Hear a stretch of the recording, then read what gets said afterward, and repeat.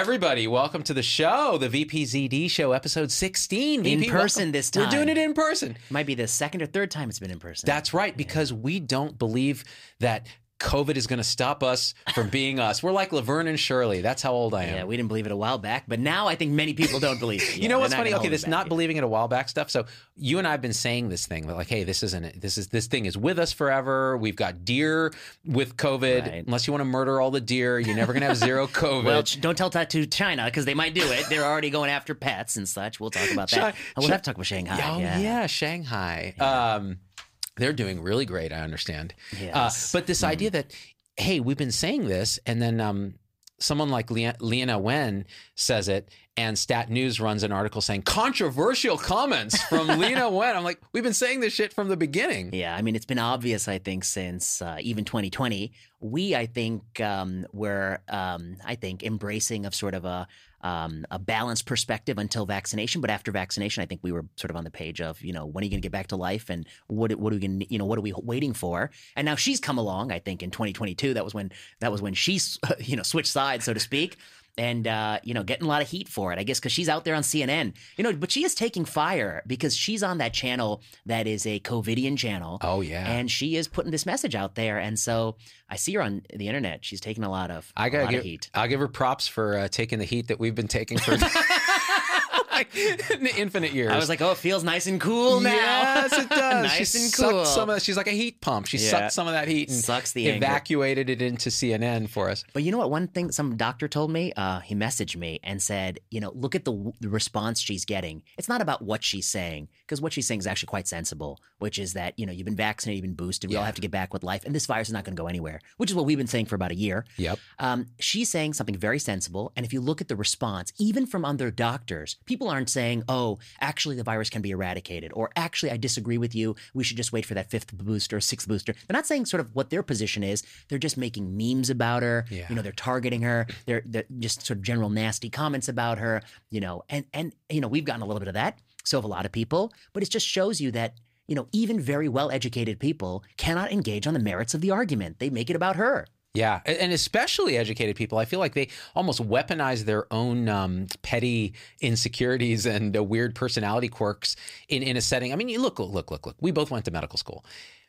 What percentage of your classmates were clinically insane? I mean, and I put myself in this category. I mean, these are not normal people. I mean, to some degree, I think you make a great point, which is that, the thing you're selecting for is somebody who at a very young age decided they're going to put their nose to the grindstone and give up a lot of, sort of normal things you do when you're young in order to pursue this craft. And so by definition, you're going to get some people who are a little bit wacky. A little wacky. But they are acting like high school bullies or middle school, actually not even high school. No, middle school, Middle school, yeah. By high school, you figured, okay, I have this fake identity and I'm going to roll with it. Middle school, you're still trying to figure it out. So the bullying and the weirdness and all that other stuff just comes out. It comes out. Maybe social media disinhibits them and makes them, regresses them.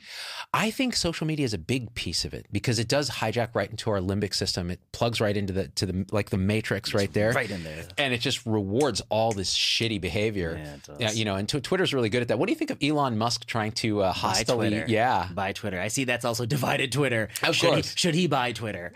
Well, I guess I think that, I mean, I don't know everything about what he actually intends on doing, but my general understanding of it, and tell me if I'm wrong, is that he's one of these guys that came out of the original internet where they thought the internet would be really sort of unregulated and free and let people sort of say whatever the hell they want to say and maybe even be whoever they want to be. Then came along sort of Internet 2.0 after the dot-com bust, and Internet 2.0 was about how can we make a lot of money from this thing? And making money means collecting information and selling ads and targeting things. And making money means that somebody will see you're making tons of money and they may not like the fact that you're allowing sort of all this kind of free-for-all on your platform, and they're going to ask you to regulate it. And so I think right now, internet companies are trying to be both like a neutral platform, but also a content regulator. But I think that, unfortunately, the political left has become a big fan of content regulation, maybe because we happen to be on the political left aligned with the people who run the companies. Because I think if the people who ran the companies were on the right, we wouldn't be so happy about content regulation. Right. And Elon comes along and he sees the content regulation on Twitter. He doesn't like it because he's old school. He wants to buy it and sort of make it what he thinks it should be.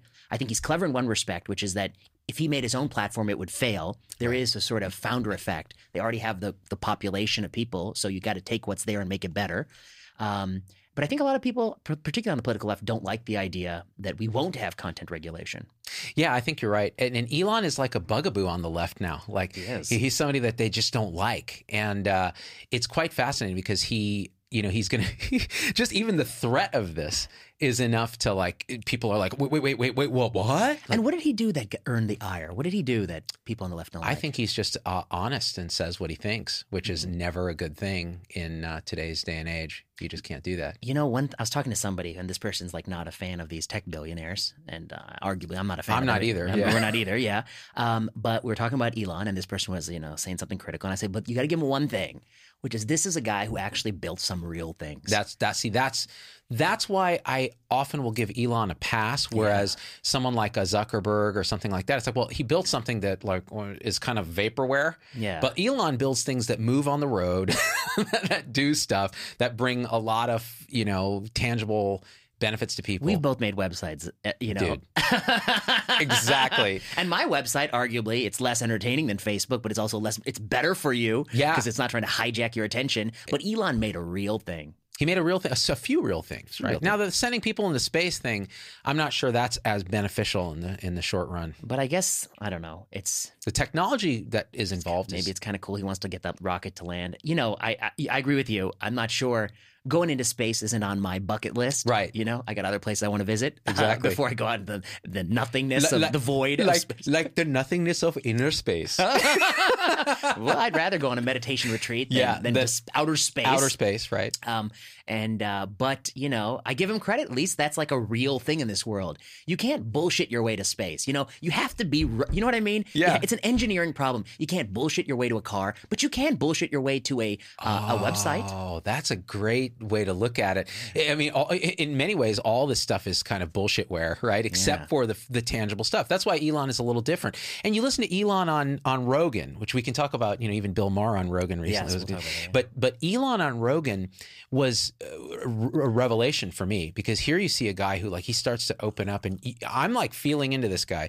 He is anxious. He's neurotic. He's like every one of our med school classmates, but he's out there doing crazy multi-billion-dollar inventing, pushing the envelope of shit. Yeah. And he's going to come with baggage. If you think that doesn't come with baggage, but what about the current Twitter infrastructure? You think that has no baggage? It's got a lot of baggage. Dude. You got the founder who stepped out. You've got this new person appointed. This new person is, by all accounts, happy to stifle things that he doesn't believe are appropriate. And you just have these tech companies they're less than a year from when they said you couldn't talk about lab leak.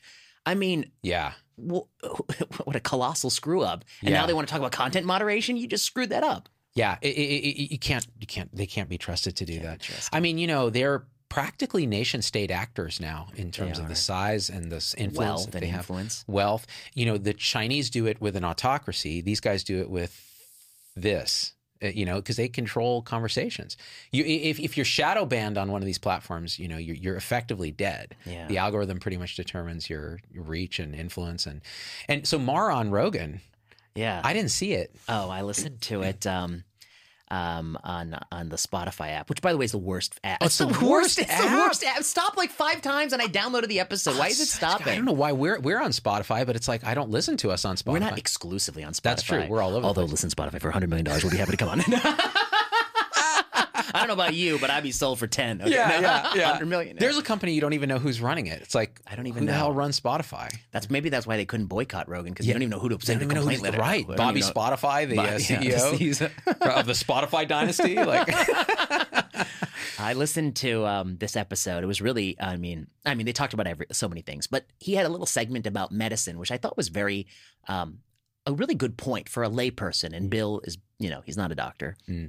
And the point he was making was that, does he believe things that you and I don't believe about what to eat and how to live, sort of woo-hoo, holistic kind of stuff, like all Hollywood people? You mean Maher or Rogan? Maher, yeah. Well, and Rogan, of course. Both. I mean, he's in the supplement business. Right. They had a nice exchange about, how do you look like that at 50? And he's like, I'm taking testosterone. Oh, there you go. Yeah. Yeah. But, Maher also has his own health beliefs that I think, you and I wouldn't agree with, right? Because we study sort of medical science. But one thing he said that I think is really good is he said that, when doctors tell you that they know what's best for you, they have to also acknowledge that they just don't know a lot. And that biomedicine is in its infancy, and that the body to some degree is like the bottom of the ocean. You just haven't explored it all. And I actually think it's profoundly correct. Yes. We look at the successes of medicine, antibiotics, stenting for STEMI, and we think, oh, they know it all. But, we have made very modest changes in cancer. Even though we've had some great drugs, there's still, so many people who die untimely of cancer. There's so many things that we just have barely scratched the surface in even understanding how it works in sickness or in health. And so I think like Bill's point is that if you don't know a lot, you should come with some humility to say, yes, I think, this intervention it might be a net benefit to you. I believe that to be true. Here's the evidence. I do reserve the fact that there are some things I don't know, and I don't know about some sort of sequela. For instance, when we had that adenoviral vector vaccine, we didn't know that it'd have VIT, that vaccine-induced thrombosis and thrombocytopenia. That was something that surprised people. But the way they were talking about it when it debuted, they didn't say that it could be VIT. They didn't know. Right. So there are things we don't know. And I think he was refreshing to point that out. It's not something that we teach on the wards, actually, humility. Yeah, humility. In fact, we teach the opposite on the wards. It's kind of like, we can control all the parameters of this hospitalized patient's course. It just test this, do this. Turn this dial, turn that. And actually, that was the kind of culture of medicine is, no, you are in control. What you need to go in is go, hey, guess what? There's a thing called tincture of time. Mm-hmm. There's a thing called just watch and see what happens. Understanding the humility and the fact that we really don't know a lot. Like some of the miracles of medicine are very simple things like epinephrine for anaphylactic shock. Like that'll save your life. Like we don't talk about that enough. Like that'll save your life. And it's not a complex, actually, it is complex. Right. But the intervention is quite simple. Quite simple, yeah. Epinephrine, clamp things down, save your life, right? But the things that are much more complex, cancer, heart disease even, like hypertension, diabetes, these chronic diseases, obesity we don't understand. There are so many dials and so much unknown and so much mind-body interface and so much mind-environment interface and the biopsychosocial aspect. So that's something he talks about too, which is that, we in Western medicine, and, I'm as guilty of this as anyone else, we don't put a lot of stock in like your state of thinking and your mental awareness on your physical health. But he said, you must acknowledge that you just don't know everything there. And I was like, I guess to be fair, we don't know what we don't know. Right. We think of the body as a very physical thing and that your emotional states are likely secondary to it. But I will also say, on a caveat, I also see sometimes these things where it's like, like among people with cancer, those with more positive thoughts live longer than those without. Jesus. And I'm like, well, one of the confounding variables is if you have a lot of cancer in your body and it's secreting a ton of, cytokines, that might make you feel depressed and lethargic. And it might be the cancer that drives the mood and not the mood that drives the cancer, so. And going with that, actually, because of that correlation, causation, confounding, going with that is this kind of victim shaming that happens in cancer. Oh, if your attitude wasn't positive, you never would have, you wouldn't have lost the battle. You wouldn't have lost the battle with cancer. And maybe because your mood is so bad, it's really harming your healing. And, people really don't like that. Like my friend Rachel Zoffness talks about chronic pain a lot. And so there is this saying, even in Buddhist Zen circles, that pain is inevitable, but suffering is optional, that it's your mindset state. But her counter to that, which I think is interesting, is that, well, so now you're stigmatizing people who are suffering because it's now on them to control the suffering. The truth is some of these things really are very complicated, and you do need to acknowledge that it is that way. Yeah, humility. It's a humility. It's a humility thing. And like many people, I also, I bristle at that battle metaphor, and I don't like it. I don't think it's very helpful. But there are some people who actually find it helpful. Right. And so who am I to say to those people that it's not helpful to? Well, if it's helpful to you, then you do it. But we shouldn't impose that on someone who doesn't find it helpful. Yeah. Similarly, I'm always intrigued by, as people have advanced cancer, they often feel the desire to eat less. And we do so much to try to get them to eat more, including drug development that's pushing, so many putative compounds to increase appetite, et cetera. And sometimes I wonder if, are we actually benefiting them? And we have observational studies that show that yes, people who lose more weight are more likely to die in the short term. Yes. But that's different than the claim of if you take someone who's losing weight and you spoon feed them or really sort of, harp on them to eat more, do you actually extend their life and do you improve their quality of life? Or, nobody likes somebody telling you what to eat, or to eat more. This is key, man, because you see this in not just in cancer, but in patients with dementia or elderly patients who just are starting to lose weight and so on. And that weight loss may well be an epiphenomenon of an inevitable decline in other things. But the sense of control on the family's part in particular is that, if I just, you got to eat. What is wrong with you? It's like an Indian grandmother when you're a kid. Oh, totally. Always trying to get you to eat more. If you're not, eat the gulab jamun. Have a sweet. Anything. And I was like, I don't have enough metformin to eat that gulab jamun. Exactly. Come on, I need dude. a Lantus pen to eat Insulin that. is so expensive right now. But it really is. There's this kind of idea that we, again, gets back to humility, this sense of control. Really, the deepest, and again, I hate to sidetrack it on this, but the deepest spiritual teachings are always that you have no control. Like actually accepting this present moment as it is gives you a weird paradoxical control because you allow life to show you what's actually supposed to happen. And in medicine, you can do medicine. You can practice amazing medicine and still have that philosophy that wow, no, actually this system that's so complex and interacts with everything around it actually is to be respected. And what we do is we are kind of part of the inevitable unfolding of that. But the humility required to do that. Where it would have been useful, I think, two things. One, the Human Genome Project. Francis Collins himself wrote a paper that said by 2015, you'll go to the doctor and they'll sequence you and they'll tell you which blood pressure medicine is right for you. Well, 2015 came and went and we didn't do that. Because, of course, the genome wasn't giving us all the information we thought it might.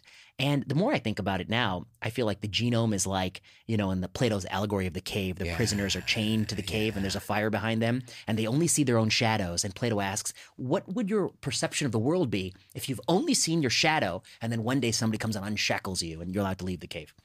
Similarly, sometimes in biology, I think we're only seeing the shadow, like the sequence of nucleotides, when it's in reality a complex three-dimensional thing, and it doesn't stop us from thinking we know everything. Dude, that Plato allegory is like the central heart of a lot of spiritual traditions too, is that this world is an illusion to some degree.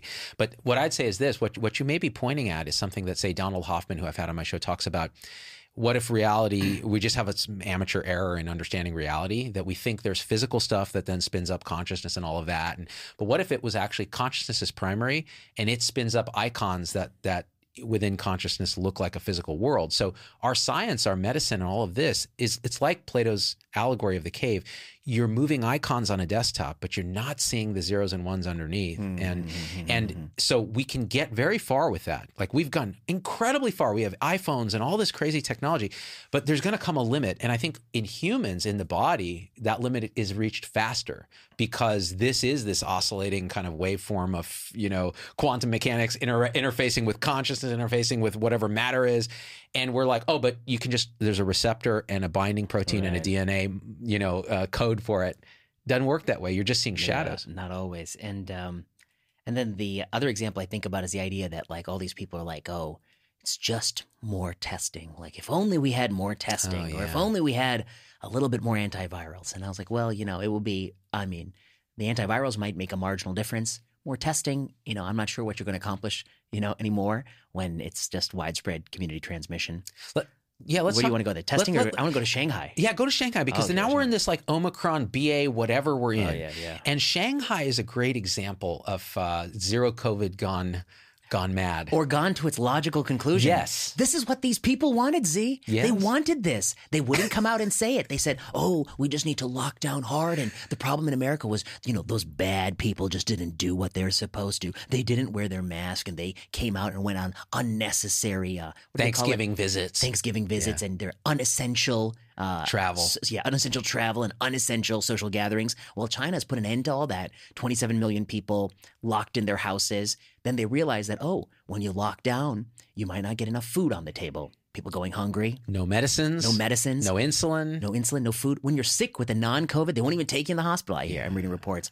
They have announced that they are changing their policy of the child separation you read about. But I've also read anecdotal accounts that they haven't, even though they said they would. The policy is if you got a 2-year-old kid, the kid tests positive, you test negative, the kid is being ripped out of your house, taken away to Central Detention Agency. This is insane. It's like something out of an Orwell novel. Actually, let's think about this. Yeah. It's insane from our perspective. Correct. From their perspective of whatever their collectivist perspective is, okay, maybe this all makes sense. I don't know because I'm not in that perspective. But either way, from a standpoint of objectivity, as much as we can muster, that seems unproductive to me.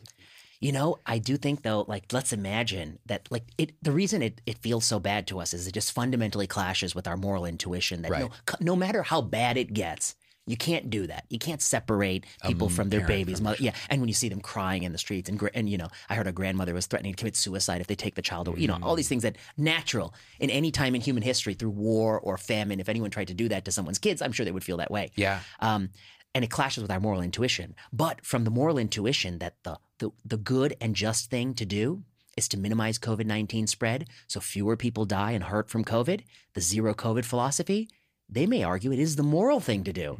Because if you had that child at home with you, you could get sick and you could spread it to someone else and it would prolong the pandemic. You know, remember how they kept saying that, you know, all those bad actors prolong the pandemic. Right. Ignoring the fact that we will all eventually get the virus. Yes. So what does it mean to prolong the pandemic? Once you're vaccinated, we're all going to get the virus. That's the best you can do. And I believe Lena Wen said that. Yeah, recently. Yeah, recently. Only recently, right? VPZD 2021, Lena Wen 2022.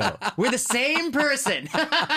In fact, I think I said it in the summer of 2020. You think you were? Oh, wow, because what okay. I said was, Yeah. listen, I think it's not a bad idea to kind of bend the curve until we get to a vaccine. But just so you know, everybody's going to get this eventually. You know, we should do a video where we take all our old videos, you know, yeah. and do the react to ourselves. Yeah. That's a great video. And you know what? You'll do much better than I'll don't do. know. I think you'll. Well, we should also pick some of the people on CNN and stuff and really get and a good compare laugh and out of it. contrast. Oh yeah, Ooh, they're that'd gonna be a hoot. even Or- Fauci. He'll get decimated. Yeah, that's true. I think he won't do well. That, you know what? That's a viral video waiting to happen. And it's so much work that we won't do it. I know. I don't. Yeah, because we're just, I don't know. You're busy and I'm lazy. I mean, we'd have to like get the videos, watch them, which would Right. take tens of God, hours. watching ourselves is so much fun. So well, yeah, it's to be avoided. To our detractors, they think that's like a paradise for us, sitting and watching ourselves. I think like a lot of people, I don't really like to watch myself. It's awkward. Yeah, I don't like it. Yeah. We were just talking about, actually, this is a side note, Yes, but both of us have changed our style of speaking on video because we've gotten more comfortable with being ourselves. So early videos of both of us, like from years ago for me and, you know, a year or two ago from you. You've gotten more polished under your belt. Yeah, I'm still a rough gem. I'm still. You're more of a natural than I'm more I of a am. But natural in the finish, old days, yeah. I was almost playing. I often played to the camera and was more of a character and so on. Like I'm talking years ago, Yeah. and then now I'm just, because I think I'm in my own space and the isolation of the pandemic too, and not having a team here. It's just I feel the same way. I listened to like my first podcast. It's god awful. Like I should pull it off the internet. some of my earlier stuff is so embarrassing, and I even had a little like a couple hairs, and I was like, "What the hell is this guy?" You know, I don't like me now, but that guy, holy. It's amazing. You know, it's also like if you ever go back and read emails you wrote like 10 years ago, you're like, who is this loquacious bastard? Who is this person talking too much? Dude, Yeah. I used to write so much and eloquently, but it said nothing. It was all doublespeak. And now my emails are like an emoji. It's like, Now hey, I'm like, yeah, so short. Somebody's like, oh, it's rude to write such short emails. I was like, but it answered the it answered the relevant question. question. Yeah, And I didn't have like any more time for that email. exactly. Yeah.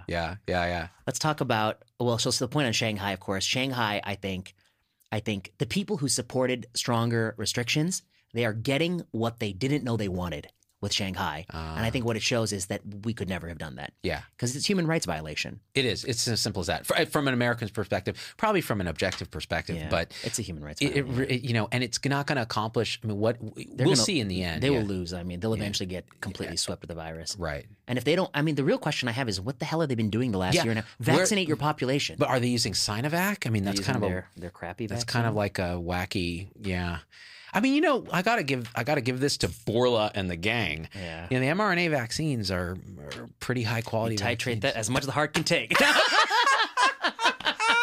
Titrate it to inflammation. That's what you want to do. Tropes in. You're good. Yeah, as soon as you start leaking troponin, Yeah, doesn't you you've back- hit doesn't it. you- You know what? That's what we ought to do. Instead of this, like, well, how many boosters is good enough? No. Just like, well, no, wait. When you start leaking troponin, when your troponin becomes super therapeutic, Then you're at the sweet spot. Then you're at the Yeah. sweet spot. It's all reversible anyway. It's all that yeah, exactly. reversible. Yeah. This is reversible with like 5 days of hospitalization, and But yeah. I mean, it's ineffective. I mean, Pfizer, Moderna, the first dose, you know, I'm pretty sold on the first dose for most adults. Yeah, And yeah. beyond that, we got the questions. But yeah, I don't Yeah. know what they're doing in China. But The other thing I learned to say about China was the Western world learned about lockdown from China. Right. And it just goes to show you, next time, public health people, like, don't take cues from totalitarian regimes. Yeah. Oh, yeah, we learned how to do war from Putin. Oh, you just yeah, go right. in and murder a bunch of civilians and bury the bodies in mass graves and then, yeah. Yeah, don't learn from bad actors. Right. That's probably a good, that's a good rule of thumb for Twitter. Yeah. Like why should the press be taking screenshots of dipshits twatting on Twitter? I mean, I guess like a huge chunk of journalism now is just to talk about what people are saying on the social media platform. Yeah. It's crazy. Yeah, it's nuts. Yeah, it's interesting. I've actually enjoyed reading some of the Ukraine press just because it's different. Like they're not quoting anyone. Oh, they actually do. Well, a Russian foreign minister, blah, blah, blah, said on Telegram today that Or all Ukrainians should die. They take, and also since it's clear that like our allegiances are with the Ukraine side, which is, I mean, sensible. But it doesn't mean that we have to accept everything the Ukrainian government says. That's right. Like, because they also need to put out war propaganda too. Right. And so I sometimes see our journalists parroting it. Yeah, it's funny. My mom was actually kind of pissed because the Ukrainians were, I think there were a lot of Indians in Ukraine that were studying medicine at the time of the invasion, and they were treated really badly by the Ukrainians, according to my mother. And so she took umbrage at that, but then later said, I'm sorry for even taking umbrage at that, seeing how they're being treated by the Russians is just like appalling. So it's kind of like this weird moral conflict. So speaking of which, actually, this might be a good segue into a video I did recently about kids, and it was based on an Atlantic article. Anxiety. Yeah, and so kids' mental health has deteriorated if you believe the statistics on it. If you only believe your eyes and ears and all the data, I'll concede to you. Yeah. Any pediatrician, any psychologist, and any parent can tell you. So, my own daughters tell me, all their friends are in guidance counselor's office all the time with anxiety, depression. I have relatives that aren't that old, that are young, the late teens that are on, antidepressants and that kind of thing. And I remember, look, you and I are frame shifted by about 10 years, but we pretty much had very similar upbringings, right? Similar sort of. Rural, you kind of did your thing. Parenting was kind of a little hands off. And so the question is, first of all, you have to believe that this is really a problem. Let's concede that to be the case. Let's concede it. Yeah, let's concede it. Now, and you could say, well, the argument is, no, we've just destigmatized it so more people talk about it. No, but I do think that people have looked at that question and it's beyond what even that's right. That's right. Because you're seeing actual suicide attempts. You're seeing actual self-harm, cutting, and things like that. It's worse in girls. But guys still suffer from it and so on. It started in about 2009. They started measuring this upstick, which correlates to the development of this and the fact that now people could plug right in. Total coincidence. So there are four things postulated in the article. Yeah. The first is social media, right? So we know we've talked about social media as a harmful thing, especially for young girls. They commit relational aggression. They have FOMO. They stop socializing in person, which has been associated with better outcomes. And I think the reason so many people find it palatable is that I think most of us, when we finish looking at social media, we are more annoyed than we were when we started. Totally. I'll be totally transparent. Like you and I, when we just met today, how are you doing, Z? I don't know, man. Yeah. I'm just kind of like, whatever. The truth is, anytime I get sucked into social media, I get less happy. And anytime I am so busy that I don't even have time to look, I get more happy. You get more happy. Me too. So whether I go on a retreat or whether I just forget about it or whatever, I'm better. Like the other day, I decided I'm doing nothing today except for dropping the kids off, and I'm going to meditate. And I meditated for almost 6 hours. By the end of the day, reality started getting transparent. It was just this empty awakeness with vibrating energy. And I'm like, oh, this isn't so bad. The next morning I opened some social media. I decided I was going to make a video. I did this, and reality clunks itself back on in a way that's very dysphoric. It's very uncomfortable. You don't have to be that crazy to experience it. But so social media, social media is one. Possible thing. Two is the media. So this idea, and we were talking about this, kids are obsessed. They have so much access to news now. News has a negativity bias that all they see is the sky is falling. Climate change, political division, Ukraine, nuclear war, environmental destruction, all this stuff. And they take it very seriously because they don't have fully formed frontal lobes yet to understand it. Look, I got my own problems. I can't change the world. So when you were growing up, I'm trying to think about, did I even watch the news that much? I know. Barely. We'd sometimes put Tom Brokaw on in the evening, right around dinner time. And but as even a high schooler, even a college kid, I have to admit, Hardly. I mean, I kept up a little bit, but I wasn't all up to speed. These kids are jacked into it now because it's in their feed. And okay, so this is where social media and media interact because they get their news through social media. So there was a study they did, and I didn't look at the primary data, so it might be bullshit, but they took people off Facebook for 4 weeks and found a couple things. One is their knowledge of world events had plummeted. So they actually knew less about the world. Okay. Their subjective sense of well-being had skyrocketed. So there's this inverse curve. They paid him to stay off or something like that. Something like that, yeah. I vaguely recall. Yeah. Okay, so 1, social media. 2, the media. And of course, the media, if it bleeds, it leads. Of course, it's like they go into those kind of dark places because that's what drives attention, economy. Yep, that's exactly right. What are the other 2? Yeah, so the other 2 were parenting style. Okay. So this accommodative parenting style where we helicopter our kids if they're, little Timmy is afraid of dogs. Keep him away from any dogs. Don't let a dog near him, instead of exposure therapy was here's a puppy, Timmy. Or this peanut allergy thing. Where Same thing. Peanut allergies or bad words that frighten you, or you use the wrong. In other words, you use the wrong pronoun, and now that's a piece of violence. I thought it was swear words. No. But if you don't want to hear swear words, don't come around me when I'm assembling furniture, because there's gonna be some swear words. I'm not. These hands are useless. I didn't become a surgeon for a reason. Me too. My hands are truly. They're like dead appendages. They're like 2 appendices. Like, you could just remove them and nothing. Sometimes when I go to scroll, I get a little twitch in my finger, I can't even do that.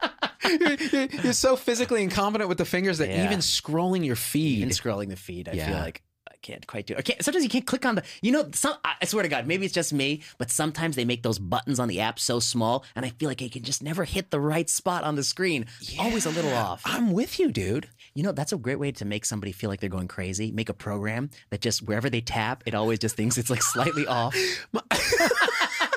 That's the 4th reason that kids are crazy. That's really interesting. Actually, that would drive people insane. So the third reason social media was parenting styles. Parenting styles. And this has been discussed, I think, in Jonathan Haidt's book, Coddling the American Mind. Yeah. So that was referenced even in the article, and I think it's absolutely must read if you're into that, into trying to figure this out. And there was another one, and I've already forgotten what the third was. But that's probably why you're not so anxious. Yeah. And I was also listening to a podcast, and on this podcast, this young, should I say what it was? It's another Bill Maher podcast. Oh, now yeah. I'm going to look like a big fan, but I do like him. But I do think he's a clever person. I think he's somebody who just didn't go to a lot. I mean, didn't he finish college and then he started working in comedy? But like a lot of comedians, some of them are very smart and they're very astute about social world and what makes people tick.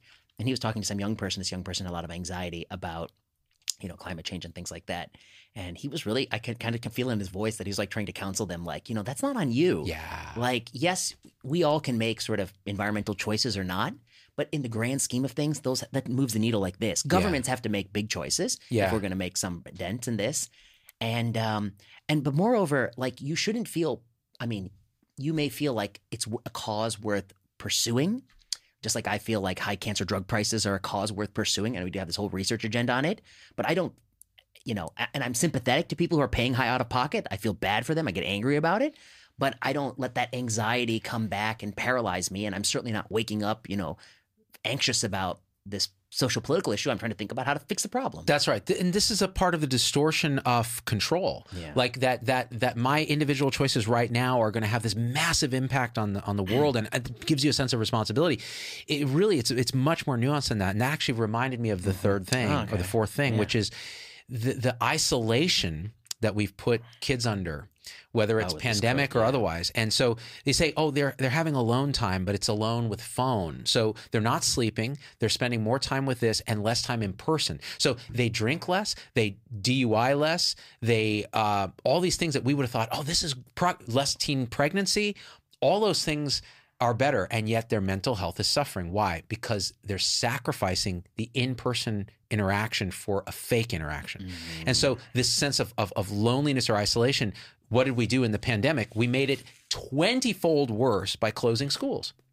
So you close schools and you put them behind a mask when they are in school, and you don't think that's going to have a consequence for developing young people who thrive on social. I mean, the whole idea is during their teens, they get away from their parents and the peer group starts to matter, right? Yeah. But this has been taken away. Everything's been shifted later. Yeah, I know. I totally agree with you. And that's a really astute point. I guess I didn't tell you about this before we started, but there's a new study out of Finland, and they have a really wonderful. Oh, you mean a future NATO partner of ours now? Oh, yeah. Yeah, they're not. Yeah. That's what I hear. Yeah. I guess, of course, I'd be nervous too. I would.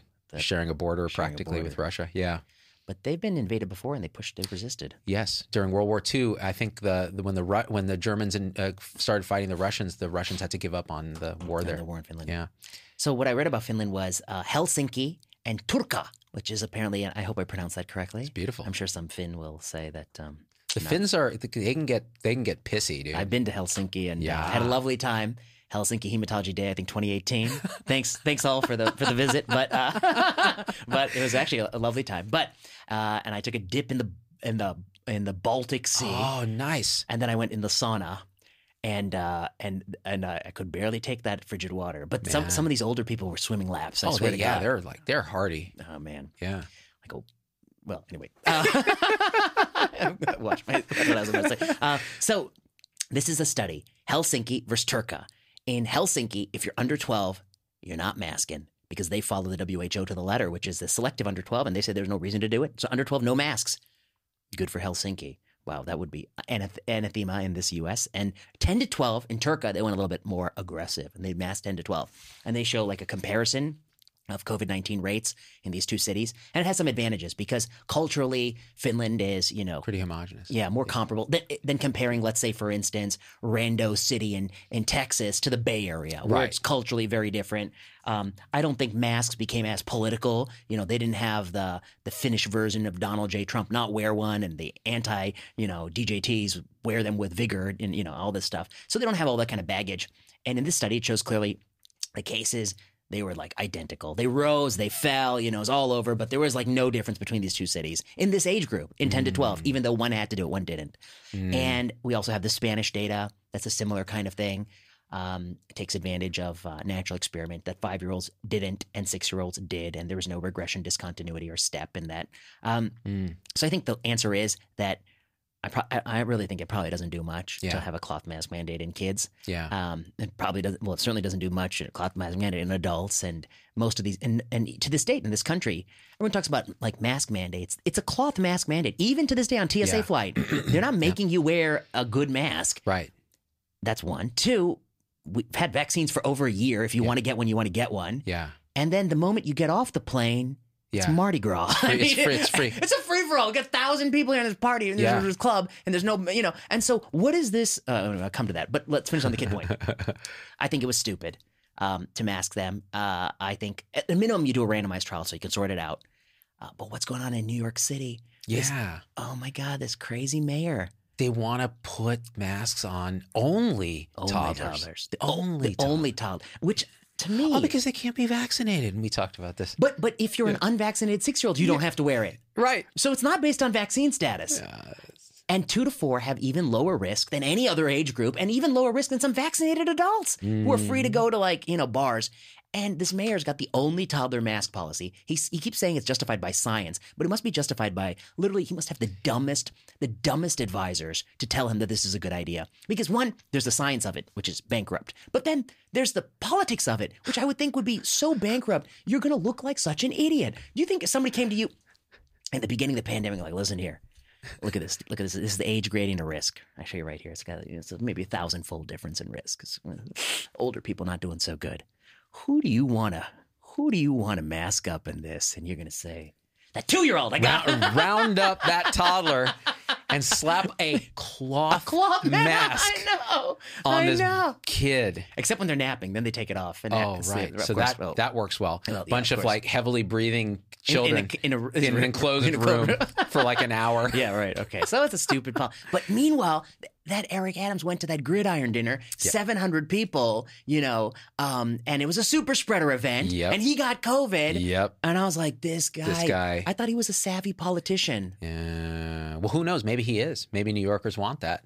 I know, but doesn't he have some grander ambition than just? I thought that it's Well, always a stepping stone for Oh, these it is. people. I Yeah, don't yeah, know. yeah. Well, I don't know, dude. All I know is that's just dumb. That's where science and policy don't even intersect. I don't get it. Can you imagine debating this person in a political thing like 5 years from now when this is all, when it's really Remember cooled that down? time you? Yeah, I'd be like, he's like, he's like, when you ran the state, your deficits were a little bit higher and blah blah blah. I was like, dude, you masked 2-year-olds while you went to a party Yeah, and got COVID. and got Everyone COVID. I was like, you want the guy who he masked by force of law. He didn't even say like you could if you want. He forced him by law, and then he like fired this lawyer who wanted to protest, and then he kept saying science, but obviously we all know now that was stupid.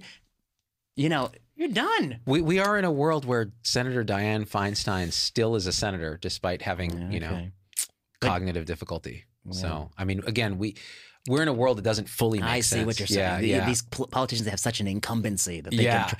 There's a momentum. Well, you know what? If these people pull off this stunt, I will a little bet. I will buy you a beer. Ooh. Here's my claim.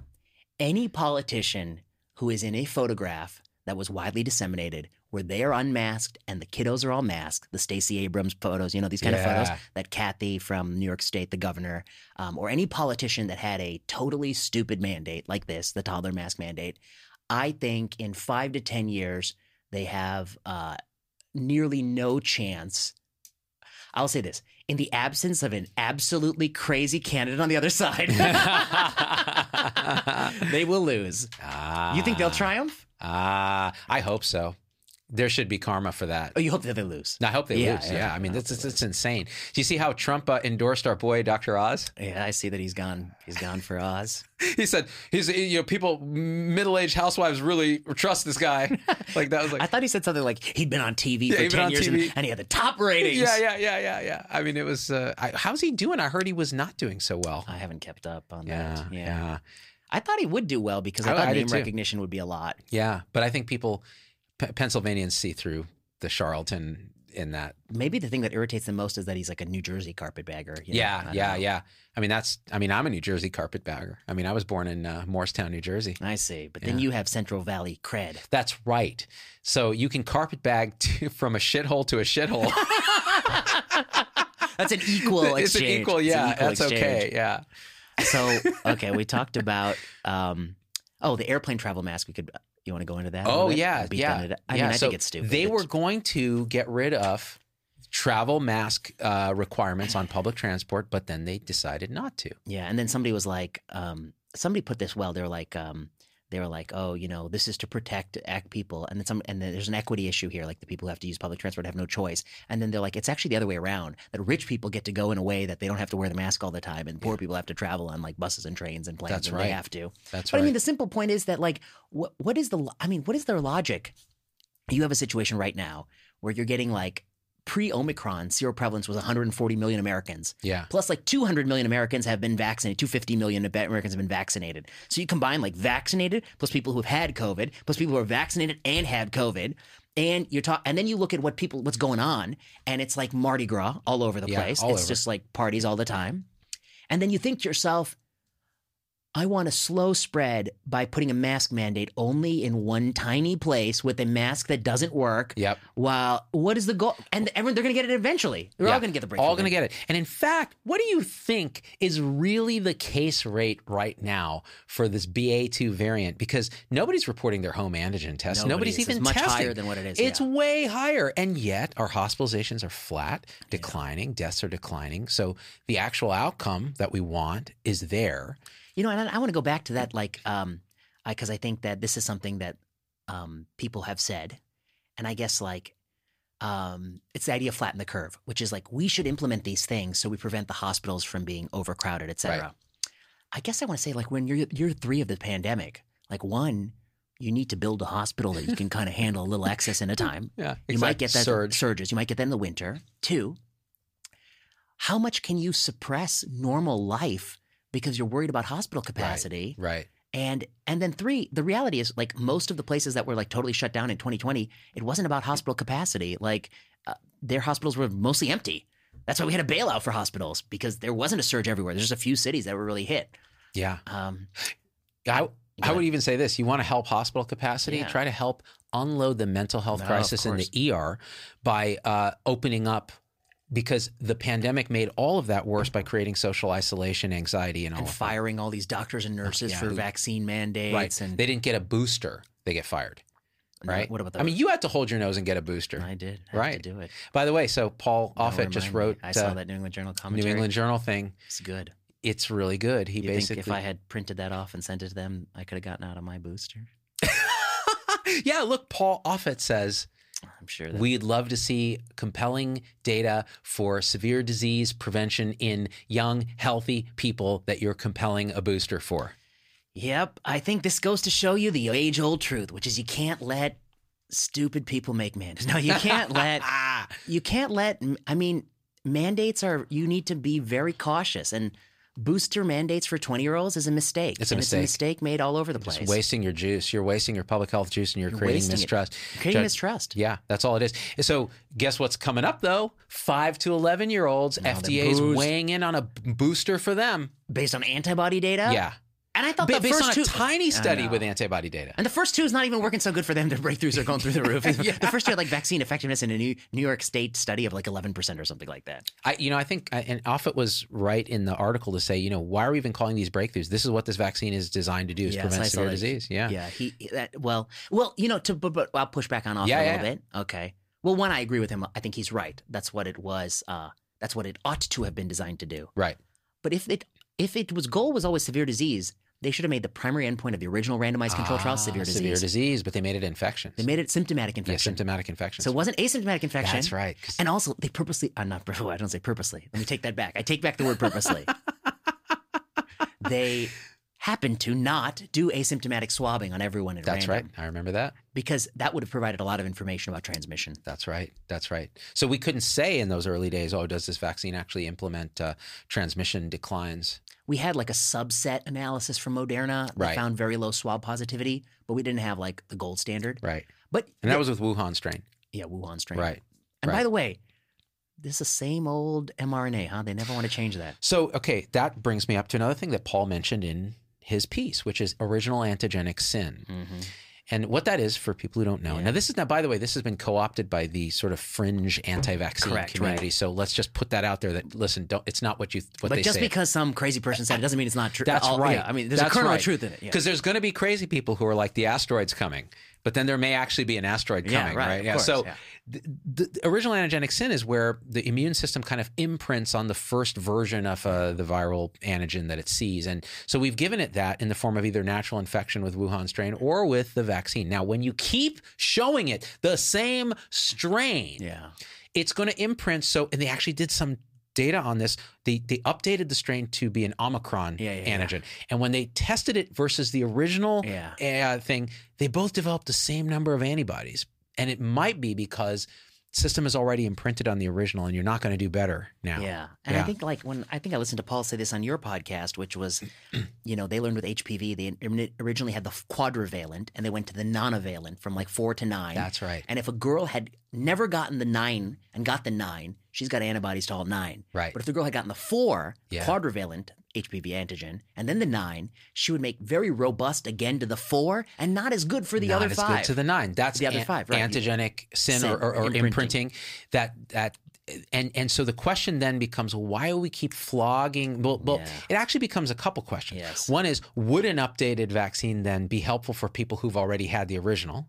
Correct, with a different structure. Because it may not be, because original antigenic, you might as well just use the same one. And the second question is, why even use the same one if it's not going to do anything for severe disease? So there's 2 questions, right? What is the goal? And then 2, what is the immunologic response? Right. And then the other point to make is that, the spike protein is slightly different with Omicron. Right. And what happens if you give an Omicron only mRNA, it's possible you have a rev up of the antibodies that hit the epitopes that are preserved between the two. That's right. But not sort of all the novel epitopes. That's right. The new stuff. Yeah. The new stuff.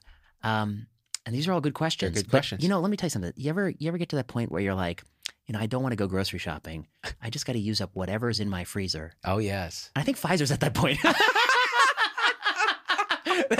got to use up all this. We got all this. Man. Give them 4, maybe 5 doses. I don't know. But we got to use up this. You may be onto something. I don't know why they're doing this stupid. How bad does Pfizer feel that they thought Paxlovid's going to be this big blockbuster and no one wants to use it though? I think, no, there people want to use it. No, sorry. People want to use it, but it's not- actually not being used that much. Oh, Yeah. well, I say, but I think that they've already sold it and they got the cash. Ah, Didn't they there's sell it to that. the federal government? They might. I heard that like I know the federal government bought a ton of it. Yeah. But I saw this graph of like Pfizer's earnings this year. They're Oh, going my to top out 100 billion. Oh my God. You know, I just make out my tax check straight to Albert Bourla. Might as well. Dear Just Al. write it right, dear Al. Yeah. I was like, and then in the notes it says, I say, thanks for dose number 8. Yeah, that's in the notes, right? Yeah. Dose 8. Dose 8. You're hoping you can write it off your HSA, Yeah. which you have because you don't have universal coverage for healthcare. And then I have to put my trope 0.0. Oh, yeah. My troponin just bumped ever so slightly. I might be Trope. reaching the asymptote of that last booster that I need. Am I fully vaccinated? Well, what's your troponin? Fully vaccinated is always however many you've had plus 1. Plus 1. How's that? Is it? No. You're good. It's an asymptote that you never reach. So we did the Eric Adams. We did the travel mask. We talked about something like Ashish Jha on TV. Yes. So Ashish, I just read an article where Ashish, they were talking about Ashish, and they were saying he's received very warmly by the administration because he's so congenial and such a good communicator and so on. And he's now telling people he's very optimistic, and he's saying, listen, guys, what we care about are hospitalizations, and it's not about cases. So let's not panic about cases. So that's the last I understood about Ashish. Well, I'll say a few things that I think won't get me in trouble. Then don't say them. I say stuff that's going to get you in trouble. Okay. It's the VPZD show. Well, I guess the first thing I would say is that, like, some people were like, it said like TV pundit becomes White House counsel. Right. And they're like, oh, that's unfair. He's the dean of a public health school. Right. So I want to say, like, he has like real credentials. Yeah. He has published many, many papers. Yep. In top journals. Yep. He was a professor at Harvard. He ran the global health sort of group. And then he became the dean of the Brown School of Public Health. And that was all before the pandemic. That's right. And also a nice guy. And by all Yeah. accounts, I don't know. I've never met him. Yeah, I know a lot of people who know him very well. We're connected on LinkedIn, but I haven't met him. You connect on LinkedIn. Yeah, well, back when I did LinkedIn, now LinkedIn just sits there and I have all these messages from people. Do you even check your LinkedIn? I'm like, why would I? I'm not a douchebag. I always get people who it's like they want to connect with you on LinkedIn. And I was like, dude, I don't even know how to log into LinkedIn. dude, I get the email. I know how to. I can't. Well, anyway. LinkedIn is, you know how each social media has, and again, we won't get too distracted. Yeah. Each social media has its own flavor. Like TikTok is like dancy stupidity. Twitter is whatever it is. And God. Facebook is like, middle-aged women and me. But LinkedIn is something special. It is pure business drivelly. Business speak. I hate it. And I tried to do it for a while when I was a business, when I was ZDUG MD LLC, and I was having sponsors and all this. And then I was like, the minute I stopped doing that, I felt so much happier. Yeah. I can It's just not understand. me. It's not me. But anyways, So, what were we talking Ashish. about? Ashish. Okay. So he's got like the credentials, like to be a dean of public health. And I think he got the job at Brown before COVID even came. Like, I think he had already agreed he would take the job. If I recall correctly, somebody can correct me if I'm wrong, but I don't think it was COVID that helped him become the dean. I think he was. no, I don't think so. Okay. Yeah, I don't think so. Then though, I think we have to separate.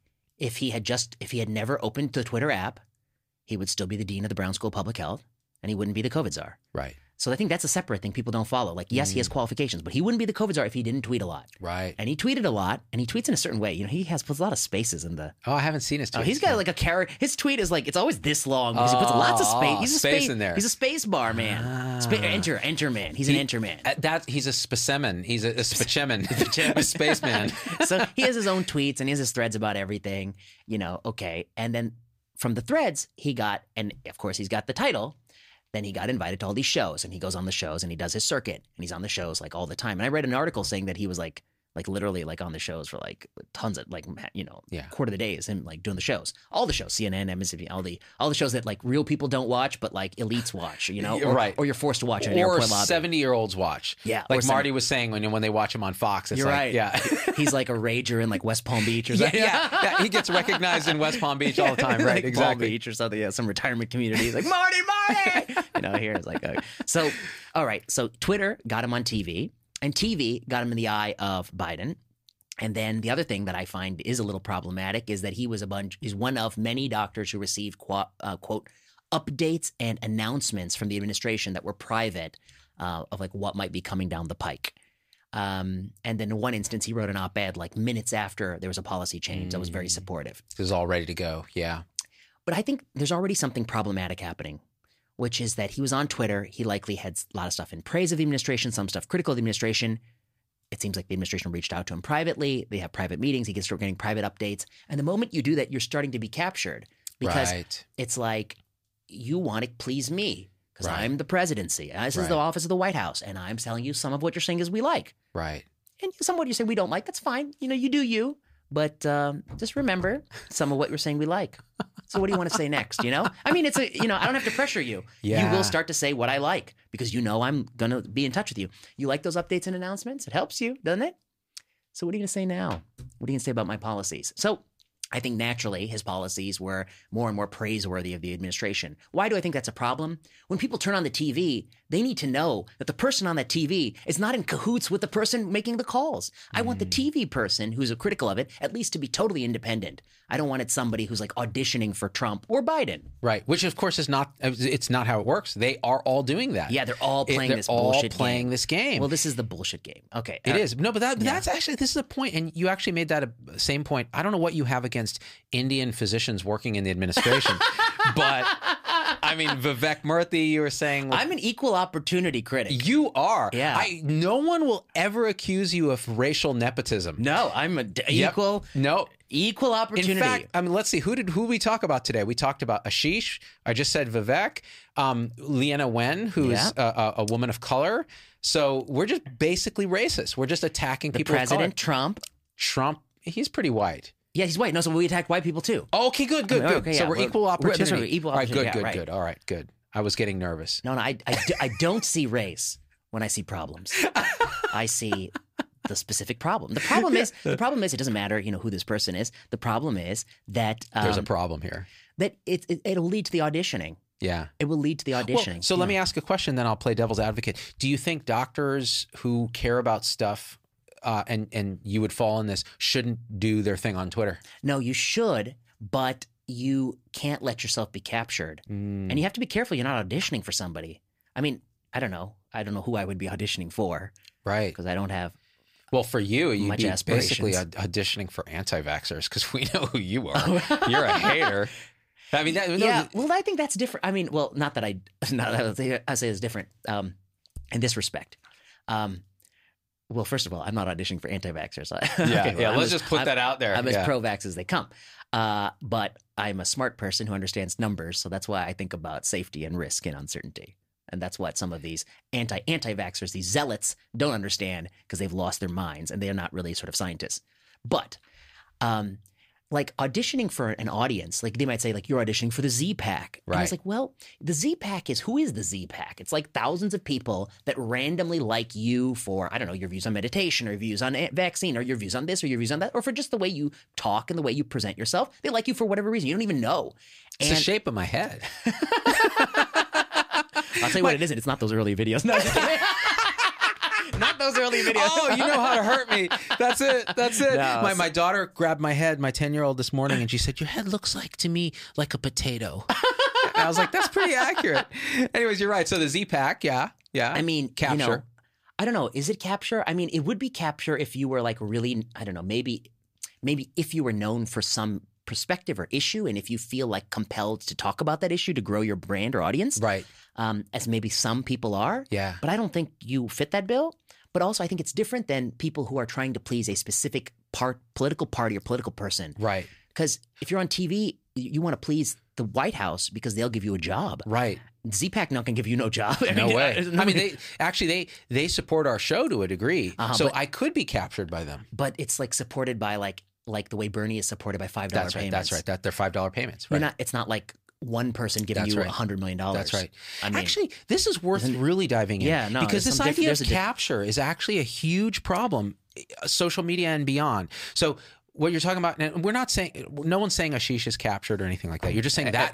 I was hinting at. I don't think he's captured, but I do think he was in a bad cycle. That's right. Right. That's right. And it certainly can give the appearance of that. Yeah. And the truth about capture is, and this is something that no one talks about, except for my friend David Fuller on his podcast, Rebel Wisdom. The truth about capture is, you don't know you're captured. You don't know you're captured. It's an unconscious bias in many ways. Some people make it conscious. Like I've talked to some people who are on Twitter and stuff, and they say, "Oh no, I say these things because I'm really angling for a job in the White House or something like that." I've heard people say this. but that's overt. They are aware of it. They know exactly what they're doing. Wow. Oh, the only people they're Shameless. misleading is the public. Yeah. But they're not misleading themselves. The people I worry about more are the people who also mislead themselves. Like if you look at, and I'm going to name, I'll name a name. So somebody like a very smart guy like Brett Weinstein, right? Like he has grown a brand during COVID. He's done all this stuff during COVID by saying certain very contrarian things about vaccines. And his audience absolutely loves that. Now, whether you know it or not, that capture of validation and views and money, because there's Patreon, there's all the other stuff.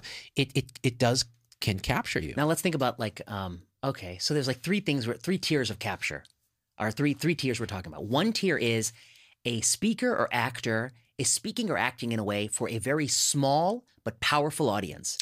Okay, so that's what I'm saying that Ja might be falling into, or at least we should be cognizant that what our media Twitter ecosystem is doing is creating such a potential. Right. Like there'll be a future person who will be working for whatever future president we have, a Republican president, and they'll be going on TV saying things that they hope they like. And in fact, a lot of people, they accuse that like that's how Trump found them. They're like, watch them on TV. Right.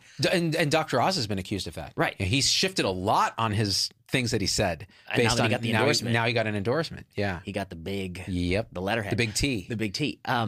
And there's doctors who will like take money from Celgene and then say good things about Celgene products and take money from Celgene. These are like very small entities with a strong like interest. Yeah. And they can capture this person with like a lot of money. Yeah.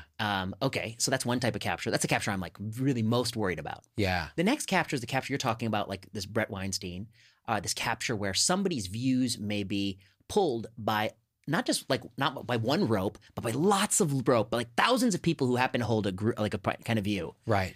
And I guess the question I have would be like, one, you should always ask yourself, like, are you taking that stand because you feel like the audience is pulling you there? Right. Two, if you took the stand that you really want to, might there be a different audience? Like, we always, you don't have to keep saying the same shit you said yesterday to have an audience. You might find there'll be different people who are drawn to you. Yeah.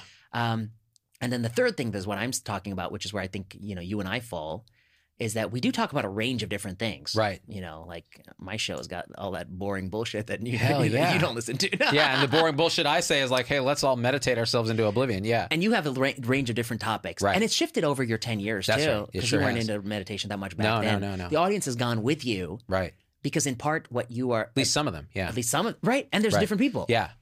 And so I think that's very different. And it's the same thing with like political donations. Wouldn't it be more problematic if it turns out that like, I don't know, Bill Clinton was entirely supported by big agriculture and he signed an agriculture bill. Right. Versus Bernie is supported by, 1.5 million people who hold certain views.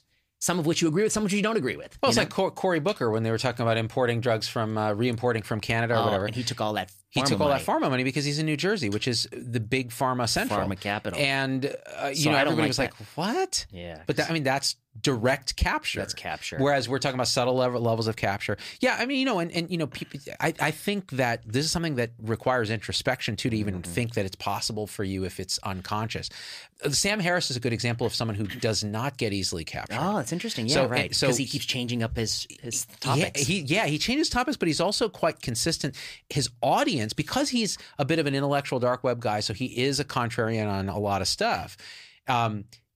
When his audience then starts to enrich in these folks, like what he found, like this was a good example. He found that a bunch of real strong Trump supporters were starting to be in his audience because he was saying things like very negative about Hillary Clinton. He really doesn't like the Clintons and he's quite authentic about it.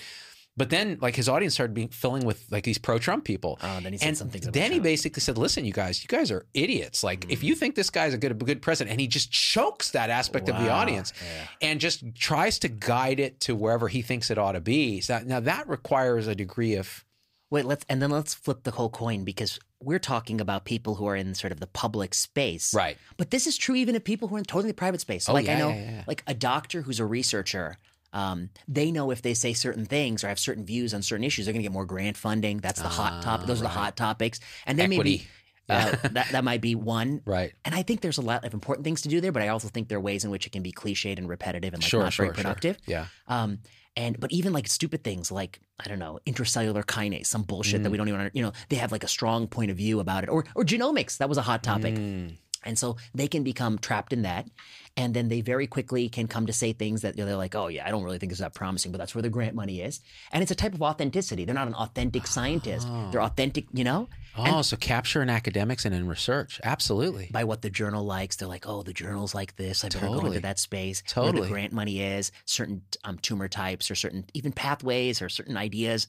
When Varmus was famously in charge of the NIH, he discovered RAS, some oncogene, Yeah. and he really wanted to drug RAS. And there was like disproportionate funding to drug RAS than there was other targets, of course. I And so remember RAS. RAS. Yeah, those tumor suppressor genes. Is that what RAS is? RAS is an oncogene. Oncogene, that's right. But there that's are right. also tumor suppressors. Yes, that's right. It's an oncogene. P53 is a tumor suppressor. Correct. See, I remember nothing from And college. now you're 50% the way there. You think I can get a grant? Those are very important. Oh, yeah, good. Well, here's how you get a grant. You'd say like our novel and innovative and put all this. That's right. You got to put that LinkedIn word vocabulary in there. That's right. Get that LinkedIn vocabulary. That's right. Actually, what I studied in college for my honors thesis in genetics was integrin-mediated cell adhesion pathways, which were important in cancer. Tight. It was felt to be, yes. And so what we did was we mutated Drosophila fruit flies so that they developed blisters in their wings, which I would screen for, and then we'd run the gels on them to see if there were any integrin-associated pathway mutations. Hence your college nickname, Lord of the Flies. That's right. I've got the conch, Piggy. I'm the one who speaks. Lord my of the Flies. glasses? Where are my glasses, Where are Piggy? my glasses? Oh, I've got the conch. Gosh. If you were a kid growing up today, you wouldn't get that reference because you'd never read a book. You know, it's Now you true. look at your My phone. daughter read Lord of the Flies twice, actually, because she just thought it was so powerful. It's a powerful book. Yeah, she's a dark child. I don't want to read 1984 again because I'm afraid I'll Dude. see it in the mirror. It is bad news. you Wait, know? back to the cheese job. Yeah, Back yeah. to this time. Okay, so close this out. We'll close out the authentic. So I guess the lesson is the first thing is like you got to be authentic. Yeah, 2, you have to avoid like real capture. right. I think Ashish was in this problematic thing. I don't know how he's going to do, but so far, extending airplane mask mandate, I vetoed that decision. Yeah. He was on Fox News yesterday. They asked point blank, Dr. Jha, what do you think about masking young children?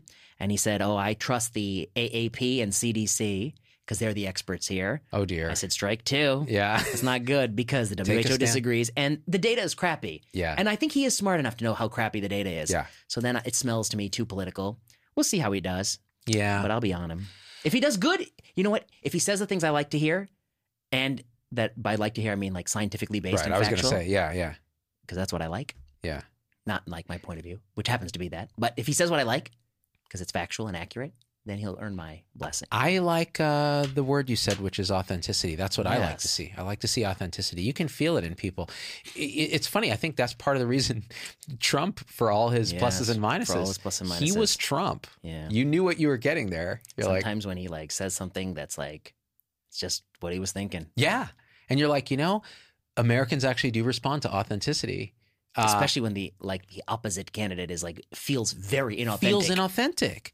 I remember when I was watching the debate in Trump and Biden, and I was watching them both, and Biden looked like a mask of a politician, kind of reciting the stuff, and Trump was just there just being an asshole. And I'm like, that's authentically who he is. He's an asshole.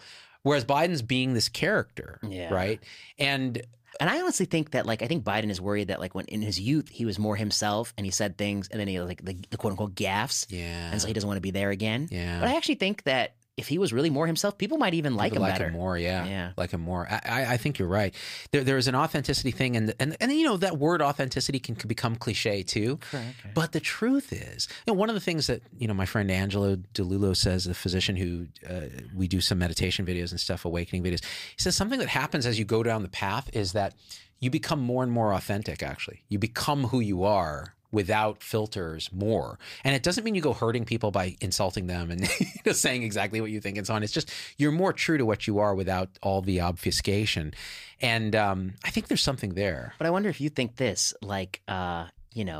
that being able to be authentic in America in 2022 is a luxury that very few people get. Yeah, you're right. Because, let's say you work in Yeah. some regular job, you're not be able to have a podcast where you actually say what you think about No. anything. But Remember that woman from Levi's? They fired her. She was. Did you see this article? No, I didn't. She was in line to be the next president of the Levi's Corporation. And then she tweeted, it was originally covered in Barry Stack's Substack, and then it moved over to the New York Times. Barry Weiss, yeah. Barry Weiss's Substack. And she worked for Levi's, and she started tweeting that school closures was a bad idea. And Levi's gradually put the squeeze on her, and then fired her. Wow. And then she made an excellent point, which was that her colleagues were also tweeting on political issues, including George Floyd and things like that. But it was for the other side, presumably. Right. And they had no problem. And they had no problem with that. Yeah. And then also, I think school closure really, the sides got flipped. It was the progressives who forgot what their goals were and their philosophy is. Okay, so that's another issue. Right. And I think she identifies as a progressive too. And but she was fired. And I think like so many people, you know, because I'm always like I always criticize social media. I'm like, look at all these anonymous accounts. Like an egg. Yeah, anonymous accounts. And then somebody was like, well, you know, you have to be anonymous. You work in my job. If anyone saw any of these posts, like, you know, so I do feel bad. Oh, so this is a good point. Now, this is talking about expressing your opinions on things and your views in a public space. But like even like the person working in that job, what if they are authentically them in the job? Meaning, okay, this is my aptitude and I am me in my most honest expression in this space. That's probably 90% of the battle. That other 10% of like, well, there are other beliefs and so on. So it is interesting because in medicine, I think many of us are inauthentic. Of course. I mean, it's just conditioned into us. Don't be who you are. Be who you think the patients want, or who the administrators want, or who your boss wants. Who the graders want. I mean, most of it, like the first 10 years are grading. Right. It's all attendings. You're just kissing the ring. Right. And then the goal is like one day you'll be the ring that's kissed. So it's okay. Just kind of suck it up. And then you can inflict it on others. Yeah. But then what happened was the culture changed. And now that, now you can't even do that. No. Now that like people come up and they'll question you so hard. Like, hey, listen, easy. That's true. It has shifted. Now it's like the attendings are targets. It's Our like, generation, we paid up and then we paid down. Yeah, it's really true. I think that's why, you know, that we could probably get some understandable criticism for being a little hard in that way because we did have to pay up. We did. Yeah. We had to kiss the ring. Now it's less the case. I had to listen to people say like things that were like just factually in error. And I was like, oh, you know, after doing that, like, I was like, you know, maybe you think about it. Like as polite as I possibly could. They're like, no. And I was like, all right. I'll suck it up. Now that kid would they'd have a blog about how their attending's a dipshit, and you know, and they'd get social credit for doing that. Oh, you knocked down. No, you're speaking truth to power. You know, I do think that they're in for a rude awakening because everybody will eventually get older, and then they'll be knocked down by the newer. And I think we've already seen in some organizations that live on tearing down. Yeah, they just get tore down themselves. Yeah, it's even the Facebooks and stuff, like their employees run the show in some way. You know, they're all upset about Elon and Twitter and right. It's like, dude. Yeah, but back to, I guess, how does it connect to the Ashish? I mean, I guess I'd say that, you know, he shouldn't have said that thing about the masking kids. I don't know why he did. And, what we'd like to see is just honesty. You know, it's funny if like whatever Leana Wen just said, if our public officials would have been saying that. I'd love to interview her because if you're listening, because she did really a 180 in my opinion on these policy issues. She was very in December of 2021. She said I think she wrote an op-ed. We may need to proactively shut down schools for Omicron. I remember that. And now she's the other way around. Right. It'd be interesting to talk to her because I'd love to get also, and we're connected actually. We've met before and we're connected, but I don't know her well. But I'd say that I'd like to ask her about Planned Parenthood. What happened there? I would love, but you know, the thing is, again, like how much authenticity can a public figure actually show about these kind of things publicly? That's always the thing, and especially if like there's ongoing legal issues. I don't know. I don't know. Yeah, then you can't say anything. Yeah. So see this, and this is the thing. You and I have talked about this. This idea of authenticity when you're interviewing someone. Like I've had people on the show that will not be themselves, will not be the person they are before the show starts. They put on a mask, and I effing hate that. I hate it so much that it's almost stopped me from interviewing people to a degree. Like, how many interviews do I do? There's a rotating cast of characters that I have. You find who you like. And I find who's authentic. Like it's you. Like if Jay Bott wanted to come back on, I know who Jay Bott is. Right. You may disagree with what he's saying, but he is Jay Bott. And Old Man Marty. Old Man Marty. Is this soup fresh? What's going on? And where'd you get your juice? And, and the oranges come from? Are they free range oranges? Florida? Marty, Monica, Jay, you know, these are people that I know are going to be something that no one in the audience, unless you've actually done an interview show, will be sympathetic to, but it's really powerful. It's really powerful how true it is that like you get at somebody who doesn't want to talk and it's so painful. It's so painful. It's so like painful. You can't get the time back for yourself. You can't get the brain cells back. And you missed an opportunity, you feel, to really. It's like a woodworker, and you get the delivery for the wrong product. You can't even start. You can't even build a table. That's not the right wood. Yeah. So why even bother? Because I've had people tell me, Z, why don't you interview some more mainstream COVIDian voices and so on? And I go, because I know who they are. They are not going to tell you what they really think. That's the other problem. Yeah. And then I also think that a lot of people are like, this is another cultural thing where it's like, I don't want to go on and be challenged about my views. Yeah, right. Yeah. Well, then next. Yeah. Yeah. They're like, I don't want any tough questions, or right. I don't want to talk for more than 10 minutes. And the truth, yeah. And the truth is, like, I have all kinds of PR companies reaching out to me. We have a perfect guest for your show. They've written this New York Times selling book. And I look at it and I go look and I watch some of their videos. I'm like, this is the most inauthentic piece of shit I've ever seen. And some of them are in spiritual circles too, like big heads of like things. Really? Yeah. And you're just like, no. So then I guess the question I have is like, what do you think motivates them? Like, I mean, I understand somebody who, like, you can tell they have a point of view. They want to get their point of view across. Right. And, and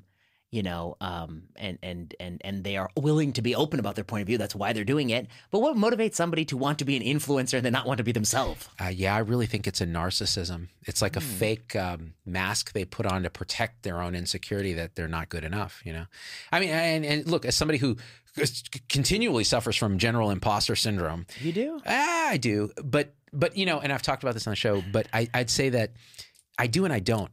I know who I am. Mm-hmm. So when I suffer imposter syndrome, it's a feeling that I'm not doing as good as I really should. Like, I know I can do better. I don't think that's not imposter syndrome. It's not true imposter syndrome. The true imposter, sometimes I get real imposter syndrome where I'm like, dude, I have no business. Like, I can't believe I'm asked to weigh in on this. Well, I want to push on this. I feel like a lot of people are talking to me about imposter syndrome. And like some of them, I'm like, you have imposter syndrome because I was like, you got some stuff to work on. I was like, because you don't know. You're actually an imposter. Well, right? yeah. I mean, like. That's a good point. I mean, I think people like, I think it's definitely the case. Yeah. Like, I don't know how to tell you. It's like kindly, but like we all, when anyone starts any field or any craft, you're not the good at it. Right. You're not as good as you could be. Right. Because you haven't started it. From medical knowledge, you don't know a lot, to, I don't know, even the art of the gab, Yeah. I think we do better than we did when the first time I came here. Yeah. And it's actually, we should link to our first interview. Oh God, it'd be terrible. Let's not. You could link to it. I'm curious. Yeah. Whoever you talk to, one of them had a lot of hair. Yeah, you look like Bigfoot. It was great. It was pandemic. I got a haircut. Like actually, we did a Zoom interview even before that, didn't we, about oncology? That was worse because we didn't even know each other, and we'd never met in person. You should never have a Zoom talk with us. Zoom is the worst. I know. I do a lot of Zoom interviews, but it's have to very technical stuff, right? Like on my we can have this, but you and I of course have a rapport now, so we can do a lot. But more, anybody in a physical space, the rapport goes up exponentially. It just goes up exponentially. Plus, you get to hang out a little before, a little after in person, and the way the words fall on each, Absolutely. Like, Offit is one of the only people I interview by Zoom now. And the reason I do it is we had an in-person back in the day, and we developed that connection and rapport. If I didn't have that and it was only Zoom, I don't know that we'd have the same interaction. Well, I've interviewed a bunch of people because, like, to talk about their publication or something, which is more kind of structured. Right. Wait, now what were we saying a second ago? That was on this imposter syndrome.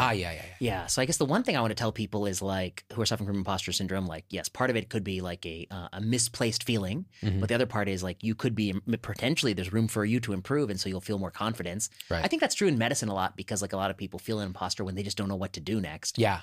And, or they think they know, but they don't really feel that confidence that they know because they may not, and I think that's part of like medical training.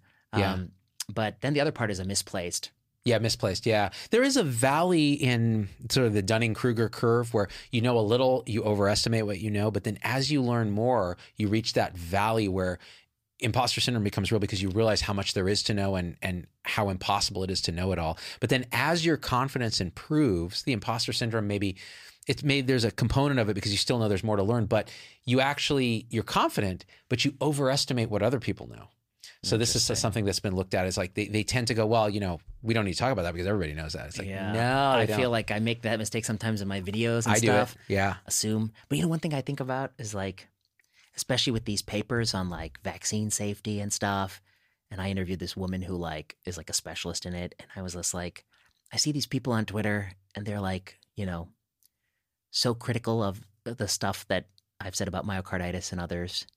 And I just want to say, you're totally wrong. I was like, you're totally wrong. You should have imposter syndrome because you're in over your head. You don't know what you're talking about. You don't analyze data like this for a living. I think you're turning science into this like popularity contest based on what like your political friends think. And I was like, you're doing such a disservice to science. I was like, shut up. Yeah, dude. Is that bad? No, this is why that's authenticity. That's exactly how you feel about it because you do this for a living. I know. Yeah. And I'm like, yeah. It's like okay. Okay. What do I do for a living now? I do this, right? So here's when people tell me you ought to do this on social media, or you should do this or that. I'm like, you have no effing clue what you need to do on social media because you're trying to move these icons and play this game. That it's not a game. The game is be your authentic self, deliver something people really want, and the rest of it just clicks. Well, like at every academic, like medical conference, they always have a panel on like how to use social media. Yeah, those are the best. And they find people who like have no competence. Just the worst. Or these social media consultants. Like, and I was like, they can't even get their own account to do anything. No, it's like PR companies. Like, what do you do exactly? I don't even get it. Are you kidding? Like, you cold reach out to random podcast hosts and try to get your dipshit guest with a terrible book. So sad. On a show that's not even going to reach the audience that matters to them. So sad. Yeah, it's really depressing. 10 lessons for social media. And you're like, who is writing this? 4 reasons children are mentally ill. Oh, wait, I just did that. Oh, yeah, no. No, it's true. It's true. And I don't know. Again, it cuts to just get good at something that you know is authentically what you care about, and then talk about it. Yeah. And be you. And talk about you. And then, and also... And don't have anxiety about things that are like so far outside of your ability to do. The world. You can't be anxious. I mean, I'm anxious about those like 4 to-do list items I have for today and the 4,000 I have for this week. There's something to be said for proximal busyness. Proximal, yeah. Just get busy on something that you care about. Oh, that reminds me of the kids' mental health thing. The kids now are so overscheduled and overstructured. They're doing a bunch of activities. That was the other piece to get into college, that it's this arms race, mostly among affluent people. Like Bay Area is exactly like this. They're all hyper scheduled. They have the soccer and they have violin and they have a Spanish tutoring and they have this. And so the kids are like in this weird bubble where they're actually quite lonely and overworked and underslept, but they're not actually doing anything that's of value. Like free play or going out and socializing with kids in the neighborhood until the streetlights come on, where they learn like real skills, like how to deal with a bully or how to properly bully others. Then I learned that early on. Yeah. Like, I don't care if I'm short. I'll bully the crap out of you. I'll find what's weak about you and I'll just drill on it. There's a gift honed with time. It is. All right, I got to run because, and I hate when people say that at the end of the show. No, but it's true. But I do have to run because this person wants to have a phone call here. I think we actually did a thing, though. That's good. Yeah, this was fun. We hit all the things on my little list. Yeah, look at that little thing. See, ever since I got this little pad, this show has gotten structured. Went up AF. a notch. It went up 3 notches, and my imposter syndrome just plummeted through the bottom. Now I'm full Dunning-Kruger. We should talk more about this. Imposter syndrome, anxiety. Yeah, we'll do another show on this. Do another show. These kids, because I was also thinking like all these activities I see young people do. Yeah. I was like, the moment you turn like 22, you're never going to do any of those things again. None of it. I love soccer, but it's been 15 years since I even played a single. I played clarinet in middle school. Do you think I'm going to play a clarinet now? You got to cut that out. You're going to admit to these clarinet? Dude, why you play clarinet? This one time in band camp, dude, it was bad. I was a huge nerd, man. But anyway, I continue to be. Guys, you know what to do. This is the VPZD show. I'll put it out on the channel, but you're going to put it out on Facebook. I'm going to put it. Maybe you put it. Well, we'll see. We'll both do. We'll both put it out, okay. and it's going to be on the podcast. Subscribe on your favorite platform. Leave a review. It helps us, beat out Hidden Brain with what's his name, Shankar Enjeti. Is that his name? No, Shankar Vedantam. That's right. Sagar Enjeti. I'm the biggest Sagar fan. Me too. I love Sagar. I love Breaking Points. Breaking Points is Hidden great. Brain. No comment. Yeah, I don't know. I just don't listen to it. We love you, Ish, and we're out. Peace.